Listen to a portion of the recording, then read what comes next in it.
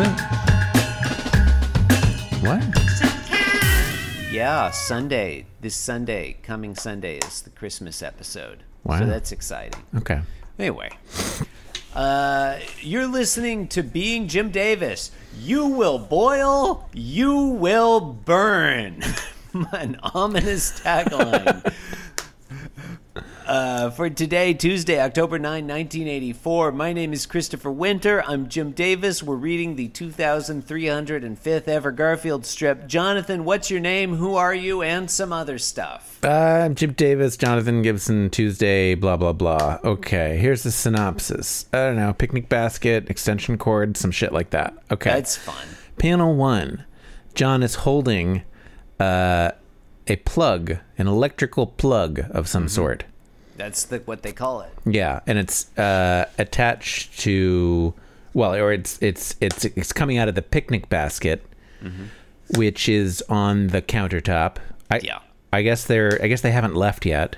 I believe the correct pronunciation is picnic basket. Picnic basket. That's fun. And John is holding it and saying, "What's this?" And Garfield's pointing at it and thinking, "I packed the microwave for our picnic." You can't eat a microwave. That's number one. No. I think he wants to cook food in it. Do you how common were microwave ovens in 1984? Would you say? Oh, they were pretty. I mean, weren't they a 60s introduction? I honestly don't know. I couldn't begin to tell you.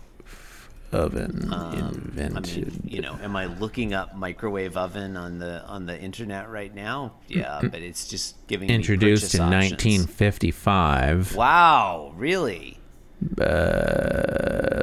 Countertop microwave oven introduced in 1967.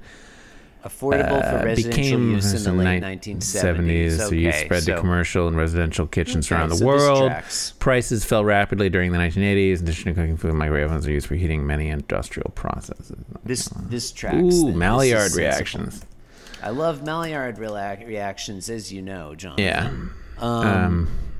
The picnic basket seems a little small for a microwave, but whatever. It does a little bit, yeah. Panel 2, John Arbuckle angrily opens up. Listeners, this is a traditional picnic basket. It's sort of like wicker with, a wooden handle and like a hinge in the middle, so you can open up the two sides. It's not that traditional. I think the canonical picnic basket I think of is kind of a bit oval shaped. This thing is completely boxed off. It's rectangular. Really? Okay, see, I would have said this is the canonical picnic basket, and what you're thinking of is like an Easter egg basket for doing an Easter egg hunt. Well, agree to disagree, I suppose. Agree to disagree. Yeah. What is an Easter egg hunt but just a picnic where the only food is eggs, and they're already scattered around the... Right, and they've already been turned into not food. Yeah. He's opening one side from the central hinge, and he's looking kind of angrily at Garfield, and he's saying, "Well, I'm leaving it here." That's that panel.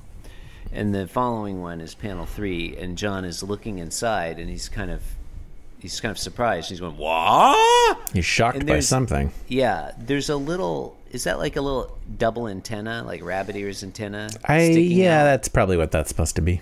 And Garfield angrily is gesturing towards the basket, thinking, if the television stays, I stay. And this basket is just far too small for the Arbuckle family television to fit in it. So I guess they have a new, miniaturized Sony television. Sony. Yeah. Or it's like maybe it's like the Doctor Who's thing where there's more space on the inside of the picnic basket than there. You think this is a TARDIS picnic basket? Yeah. That would be non-traditional, but anyway, I think this. All right, so John's going what, and Garfield is pointing down at the surface he's standing on and making a fist with his other hand for emphasis, and he's thinking, if the television stays, I stay. Yeah. And that's it.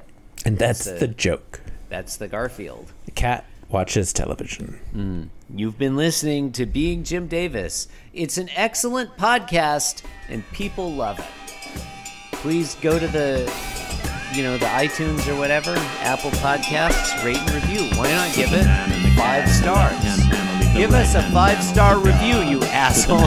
Yeah, fuck you. You ungrateful fucks. Do it. Give us a 5-star. Why are you such an asshole? Wait, how do you expect other people to find this podcast? You don't give us a glowing 5-star review.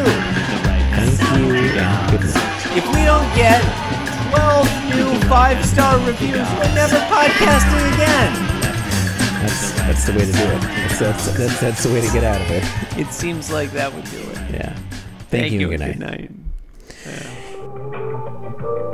This podcast was brought to you by the Pitch Drop Podcast Network. Like what you just heard? Support the show by going to patreon.com/pitchdrop. And while you're at it, check out pitchdrop.net for more of this and other shows.